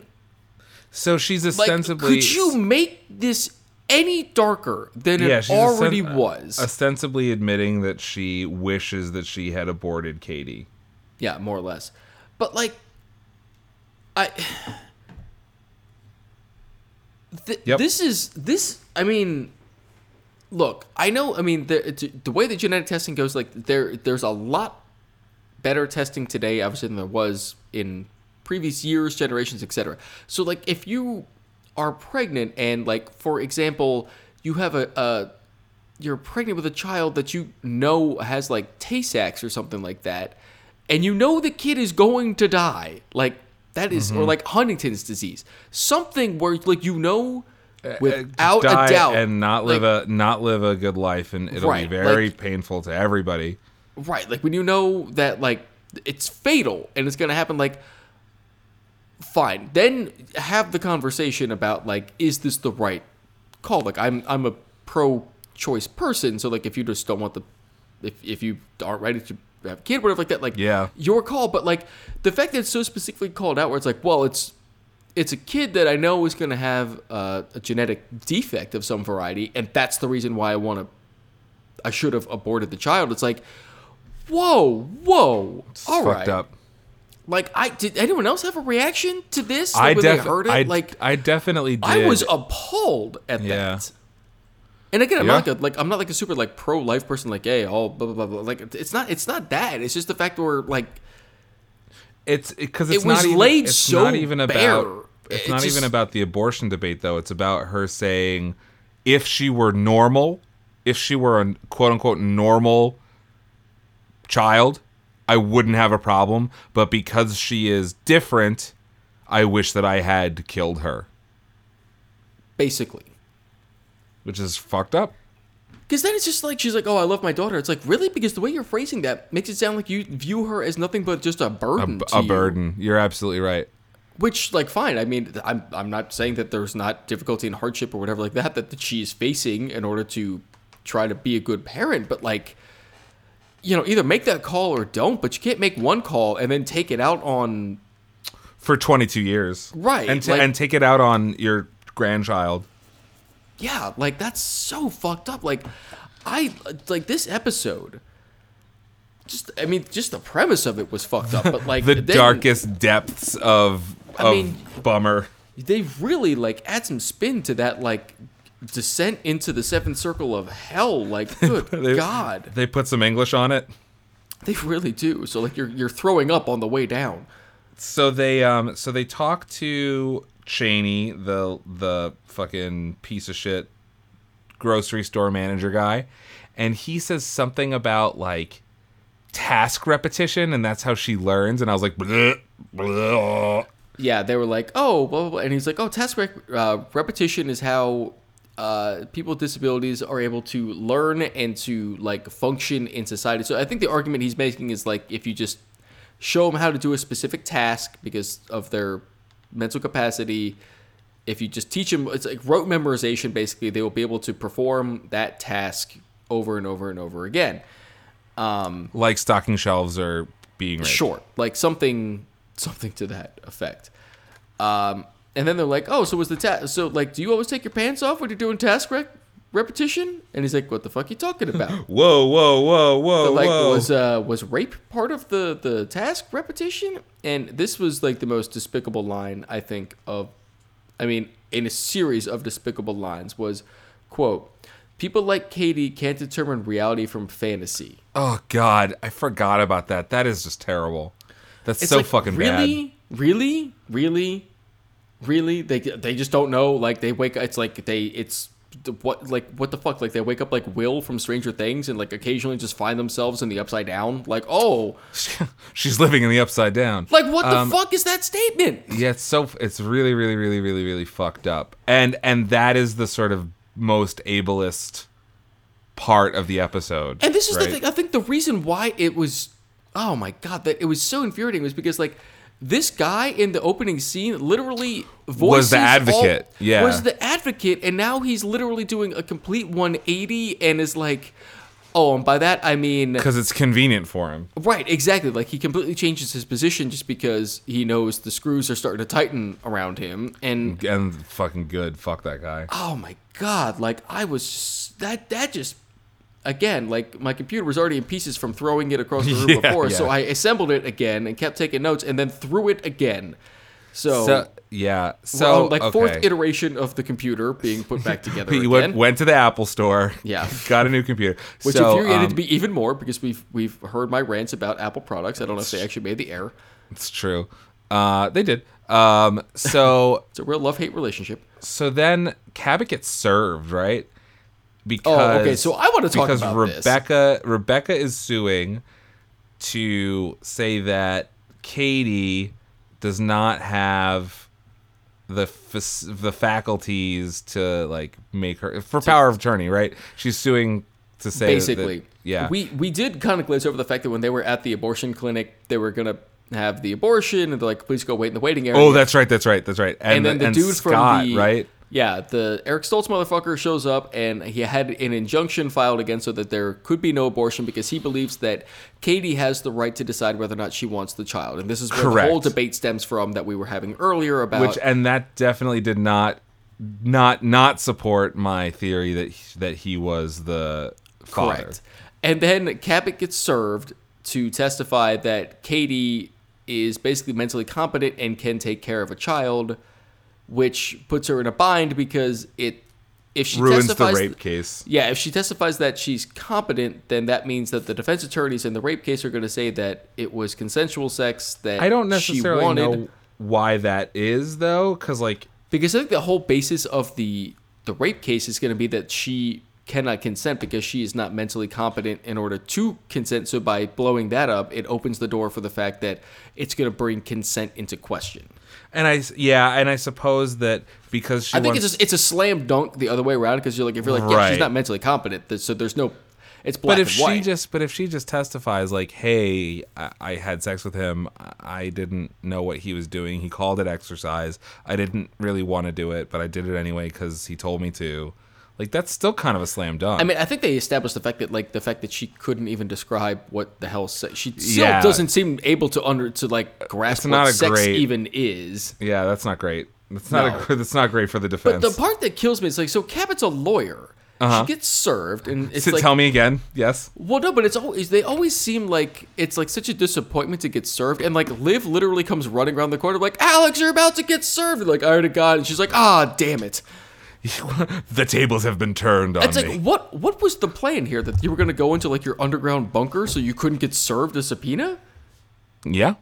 Like it was gonna, you know what I'm saying? Like it was gonna happen one way or another. Like what? Yeah. How is Liv alerting to her to the fact that she's gonna get served? What? I don't know. Yeah, she does, and she's also like breaking a sweat as she's like actually running to stop this thing. What was her plan? Why does she not want to testify? Like I don't know, because she doesn't want to be put in that position. Because Judith Light, her boss, says, you have to say that testify. she is. You have to say that. Well, yeah, and you have to make them think that she is incompetent because that's a slam dunk on the rape case. Well, I think she originally says like, I'll make this go away. Like I'll quash this. Oh, that's right. Well, that doesn't happen. And Cabot's like, well, I have to do this. They served me, so no. And Judith Light's like, listen, fucker, no. I told you no. Don't fucking do it. And Cabot's like, I'm gonna do it. Judith Light's like, well, Don't fucking make the this. What the fuck am I even doing in this show? Yeah. No one listens to me. Yeah. And so then we see Rebecca in a garden. I don't know what she's doing in this garden. Seems to be a little bit more rebellious under Judith Light than Stan Villani. Like she was held in contempt. Judith Light had to come and get her. But no, for no reason. That Judith contempt Light was bullshit. like, don't fucking testify, and Cabot's like, go fuck yourself. I'm testifying. Like she's only been on the show for what I think like 6 episodes at this point. Yeah. And literally half the time, Cabot's like, I'm not going to listen to my boss. Yeah, correct. Like I wish I had that kind of power with my boss. Be like, no. Clearly, Lisa from HR feels that way about me. So you don't get a badge of Eve. I don't get a badge. So then we see Rebecca, and she's in a garden, just like in Minority Report. That's all. That's my note. Is like, oh, she's in a garden, like that scene in Minority Report. And so they go to the trial. With what you know of Eve. We got Judge Gene Shalit, classic judge.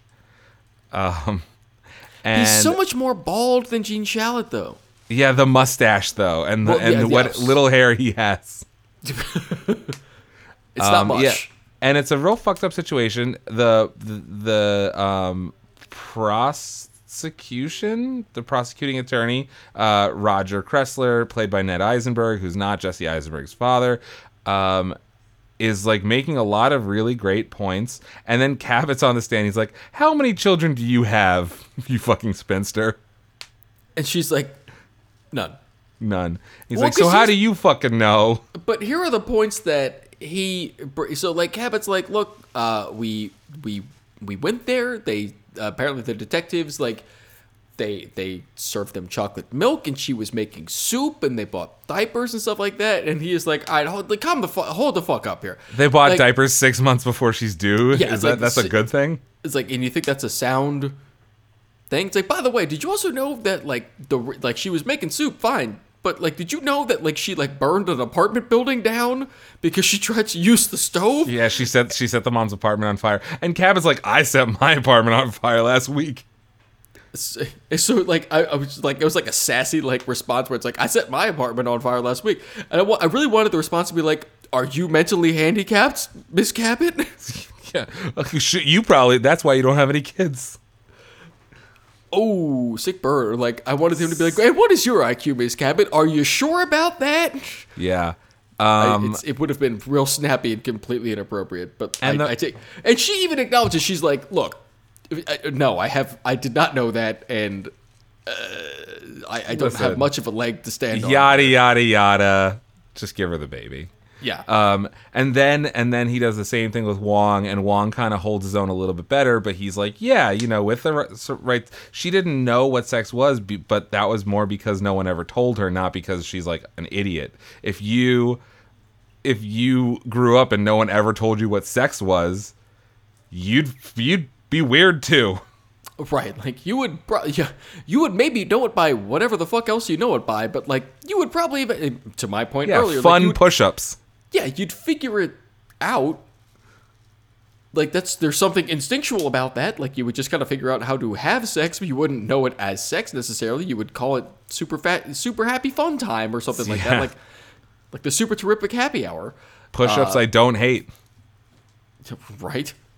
And so then they put Katie on the stand, and this is where I think he crosses the line a little bit, where he's like a little extra mean to her, but I know he has to be because that's like his job.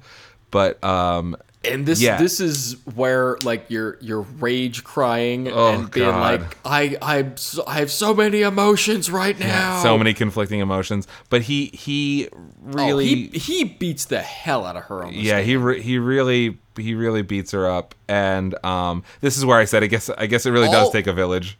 Oh, in my head, I kept thinking of, and this is maybe not the fair thing, but do you remember from season 1 of The Newsroom, the episode where Will is interviewing the guy that works for Santorum, and he's basically, and the guy is and he just destroys him, and he literally just like will not stop like pointing out the fact that like the person that he works for thinks that he just by doesn't have the right to live, is like a piece of shit. That's the American Taliban episode. That's when he calls the Tea Party the American Taliban. Oh, I don't remember that, but I think that's what that scene culminates in. I really liked that show. I think now if I watched it, I really liked season 1 of that show. I didn't watch the rest. I agree. Well, I thought it was brilliant. I watched the rest. Season 1's the best. Anyway, but in that moment, like whenever Will is doing that, and like Emily Mortimer is in the booth, just being like, "Stop!" Ring the bell. Well, no, she literally just says like, "Stop." Hitting him like that is what I felt like in this scene where like he just keeps with just and so what question after question after question, and all in my head all I'm thinking is, and I didn't even write this down, but in my head I just kept thinking like, stop hitting her, like you've made your fucking point, like walk away. And his point is, he asks her like, do you know how to change a diaper? And she's like, I haven't learned that yet. Do you know how to feed a baby? I haven't learned that yet. And so he's kind of beating her up over the same idea, which is like, she doesn't have the creative problem-solving skills that if there's a problem with the baby, to be able to help to fix it. Look, I'm not a parent, and the limited time that I've spent around infants is in the capacity as, as being an uncle to Cassie's nieces and nephew. Like, and, whenever they were first born, whatever like that. But I can say that, and for those of you that listen, if there are any people that listen that are parents, like, yeah, okay, fine. You can read, you can research, you can do all of this shit about, like, here's how you properly bottle feed or breastfeed an infant. Sure, you can read up on that all you want, but, like, until you, like, no one really knows what the fuck they're doing until there's someone there helping you learn how to do it. Yeah. That is literally any learned, not behavior, but like any learned task is not the right word, but like thing that you do, which is why I'm going to say task.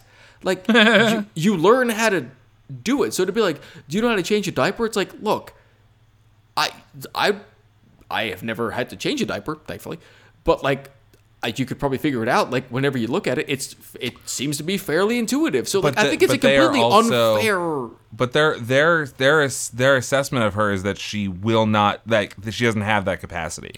But she has the capacity enough to know that she hasn't learned it yet. Correct.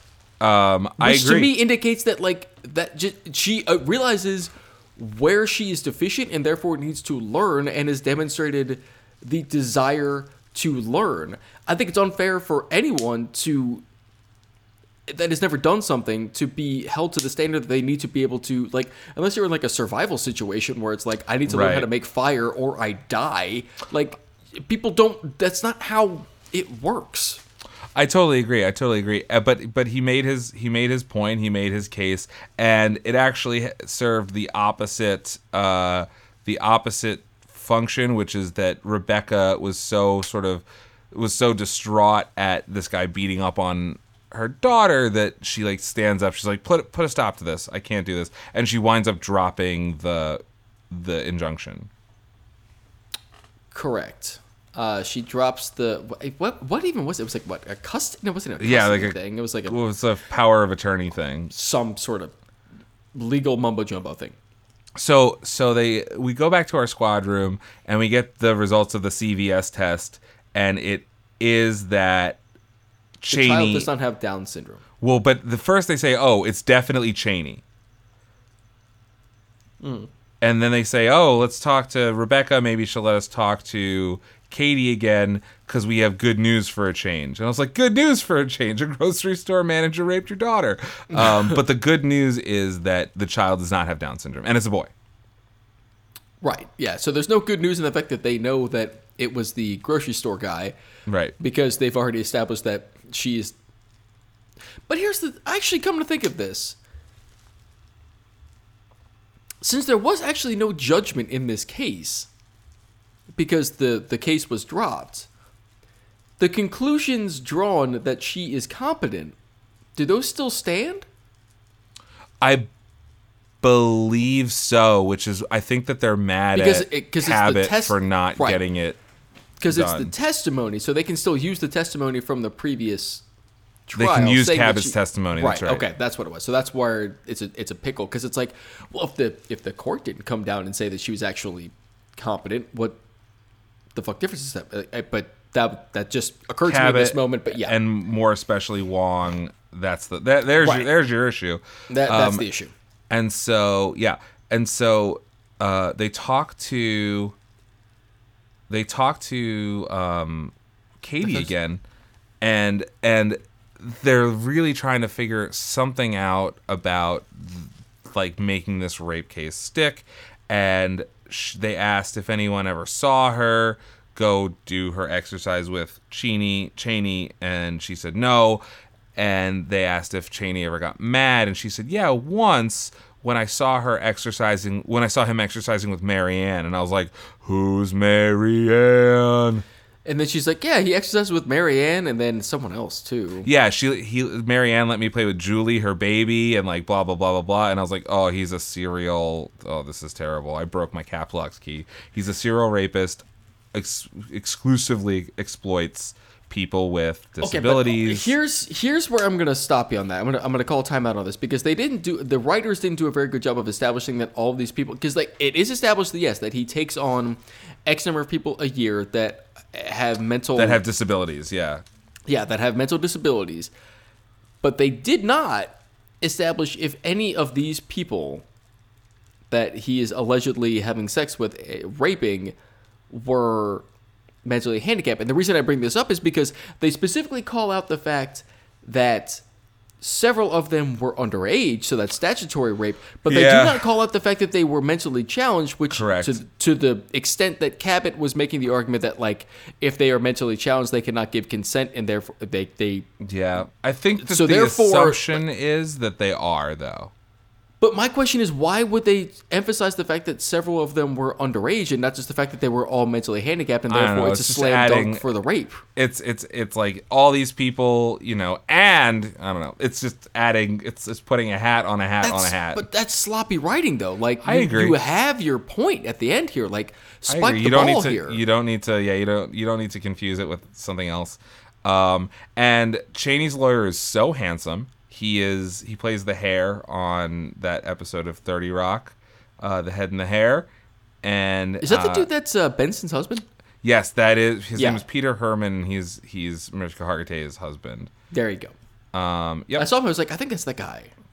And so he offers to cut a deal of like inappropriate touching of one count. I think it was like sexual misconduct or something like that. I'm like, that sounds bad. And Cabot's like, I was hoping you'd say that. And she produces all these pictures of like the babies that he has fathered from many different sources, some underage. I'm assuming some at least have to be handicapped people. And I just like, the next word I wrote was blah, blah, blah, blah, blah, blah. That is correct. So, but here is where I have my biggest issue. Cheney, by the way, also looks like a human snail. It's very true. Okay, so let's unpack this. Let's drill the fuck down. I have a major issue with this ending. Okay. A phenomenal, and this is gonna be me being nitpicky, and I'm just fucking going with it. I don't know what this issue is, though. So, we've established the fact that I think it's sloppy writing, the fact that they do not emphasize the fact that people that he's accused of having sex with are mentally challenged, which is what makes a slam. Because what is it? They established what is like at least 4 or 5 other people, right? Mm-hmm. Yeah. And they say several of them were underage at the time. Great. So now we're, again, in the SVU world, we're going, okay, so that's statutory rape right there. Boom, assuming it's within the statute of limitation. Great, she's got him on that. At least she's got a cooperating witness, presumably. You can get him on that because he's not going to play ball when it comes down to raping Katie, because his lawyer has dug in on the fact that it was consensual and they just had sex a bunch. Totally. Fine. Now you've got your call it 2 to 3 17-year-olds or whatever the fuck 16-year-olds that you can get for statutory.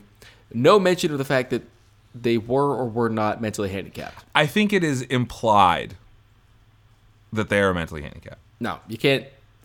When the title of the episode, when literally the title of this episode is competence, and they literally every scene is talking about how they have to establish that Katie is not competent in order to prove their rape case, you can't be flippant with that.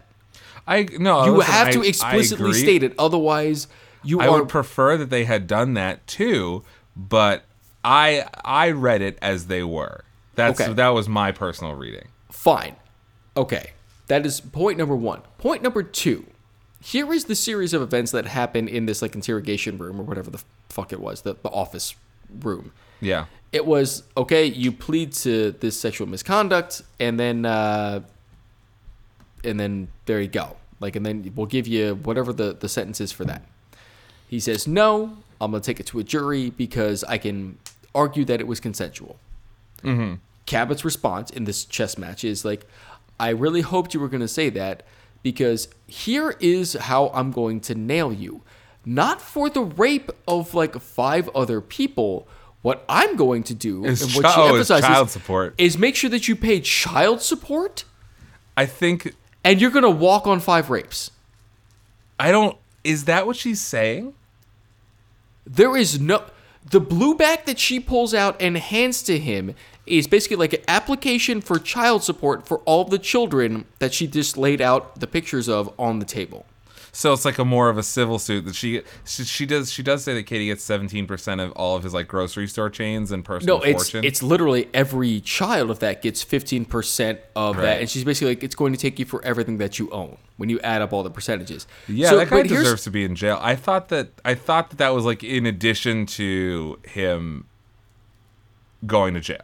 Why? But here's the thing. Again, I don't know, sloppy writing in the final scene. Because if that's what you're going to do, the counter move to that should be like, well, here's the charges for the 5 other rapes that I have. I agree. I totally agree. I didn't notice. I just assumed that they were like together because I was like, yeah, the episode's ending. We're gonna get a good conclusion, and I sort of got them there in my own head.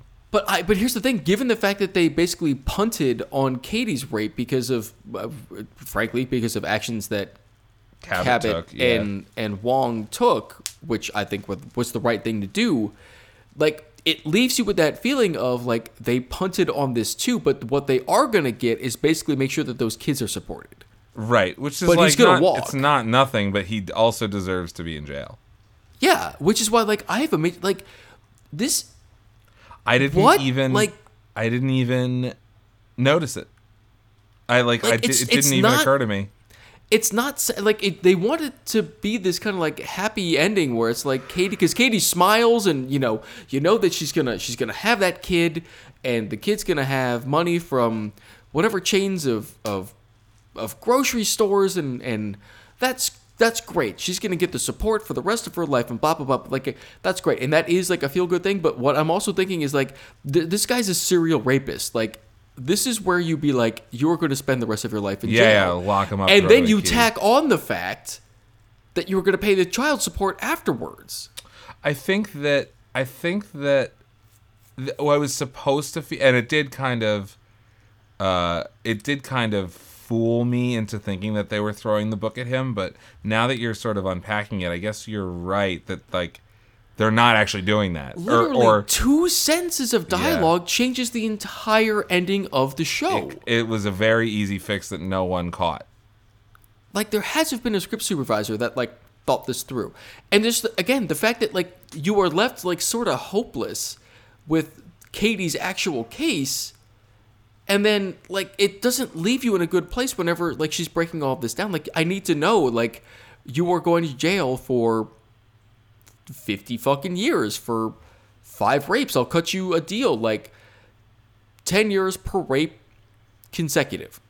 Yeah, plus all this money. Yeah, and here's what you do. You say, like, I will cut you a deal. Like, you'll do 10 years per rape in consecutive. Defense attorney says, like, that's ludicrous. I want him concurrent 15 years. Captain says, no deal. I'll make it 25. And he pays 15% of his thing for the rest of these kids' lives. I think that and then you get a snappy line from him being like, yeah, and then you get a snappy line from the guy that did it being like, you know, it's some piece of shit line, so we know he's a piece of shit, being like, you idiots, lawyer up good, or something like fucking literally anything. That is, you give the audience the hammer of Thor dropped on the guy that they want, because this was an emotional fucking episode. Yeah. And you don't leave anything up to interpretation, where it's like, well, I just assume that's what happened. Like, and truly, I think that's what they want you to assume, but they didn't. Come on, clarity, people, clarity. It's not difficult. It's not just a Jimmy Eat World album. Hi-yo. Hey. So, yep, that is our episode. Law and Order SVU season 3, episode 22. We're nearing the end of season 3. Got one episode left, I believe. In fact, we have one more episode. Yeah, we're gonna have a special guest. I guarantee it at some point. And he's gonna be a real lawyer talking to us about real stuff. And but as always, if you agree or disagree with us, feel free to reach out to us on Twitter. Our handle give us a shout out about the our use of, like, oh please, yeah. What is the proper term? I realize we've spent, like, 2.5 hours using all these phrases, and if we were wrong the entire time, it's gonna be even more seething. Like, every time we say it, like a real asshole. Yeah. But no, we genuinely want the feedback. And so I also want to know, we want to always kind of better ourselves as human beings. So if we're saying something wrong, please let us know. But also, like, if you just want to say hi, please let us know. We're at SVU Podcast on Twitter. And for longer stuff, hit up specialviewingunit@gmail.com. Yes, and we do ask that you do give us a rate and review on iTunes. We're not going to be so self-serving and say, please give us a 5-star review. If you think we deserve a 5-star review, give us a 5-star review. If you do get a hold of us via Twitter or Gmail, we will, give us a rate and review. We will read it on the air. Yep. I also want to point out that I looked to see what B. Kogan Bing had to say about this episode, and he/she did not write a review. He punted on this one. Yeah. I wish that we could have done that. Yeah, it was. This was a rough one, guys. Yeah, if you couldn't tell by it was tough. It was real tough. Yeah. It's not taking a DNA sample from a cat. I'll tell you that much. No, it's fucking cat DNA. So tune in next week when we will be viewing and reviewing Law and Order SVU season 3, episode 23. The final episode of season 3, entitled Silence. Ooh. Silence. A murder in a church lead Benson and Stabler to an alleged cover-up involving sexual abuse by a priest. Oh, this is a good one. I know this fucking episode. Shit. I mean, this is like the big guns. Clearly, the big guns dealing with, like, the kid touching priest scandal from a la Spotlight. I was gonna say, I would say for viewers that have not seen Spotlight, it is on Netflix now. Highly recommend. In addition to watching the episode for, next week's podcast, watch Spotlight in between. Yeah, it's good. It's kind of a quieter movie, but it's very good, and it's a real shoe leather fucking. Yeah, it's got a good Ruffalo performance for sure. Okay, no. The one scene, at least the one that they picked. Oh yeah, that's Mark not a great one for Spotlight. Yeah. Like, he plays it so straightforward and just like I'm a dude, this is my job, whatever, like that. The one scene that freaks out, yeah. That felt like it was so out of place in that movie, of the entire movie. And I love that movie, and I think it's fantastic, and I think it deserved all the awards and the accreditation that it got, was that fucking scene. That was where, like, the director should have been like, hey, Mark, you're at a 10. Bring it down to like a 7. But clearly, that's the scene that got him nominated because that's what Oscar likes. Which is such nonsense. It's bullshit, but it's true. Anyway, listeners, watch Spotlight before check out Spotlight. The episode, because it's going to be relevant. I do. Other than that scene, I really love Ruffalo's performance. Agreed. Yeah. No, I absolutely agree. It's just that one Ruffalo scene where it's like, come on, fuck off, man. Yeah. So that is our. Oh yeah, we have a Facebook. It's run primarily by superfan Sydney Strobel. Thanks a lot, Sydney. Hi, Sydney. And yeah, hit us up, interact with us. We love to hear from you. Let us know what you thought of Spotlight, Blade Runner. Yep. You want to do the sign off, sir? Yes. So for Law and Order Special Viewing Unit, I'm Matt Reuter. And I'm Aviv Rubenstein. We will see you guys next week. Gung gung.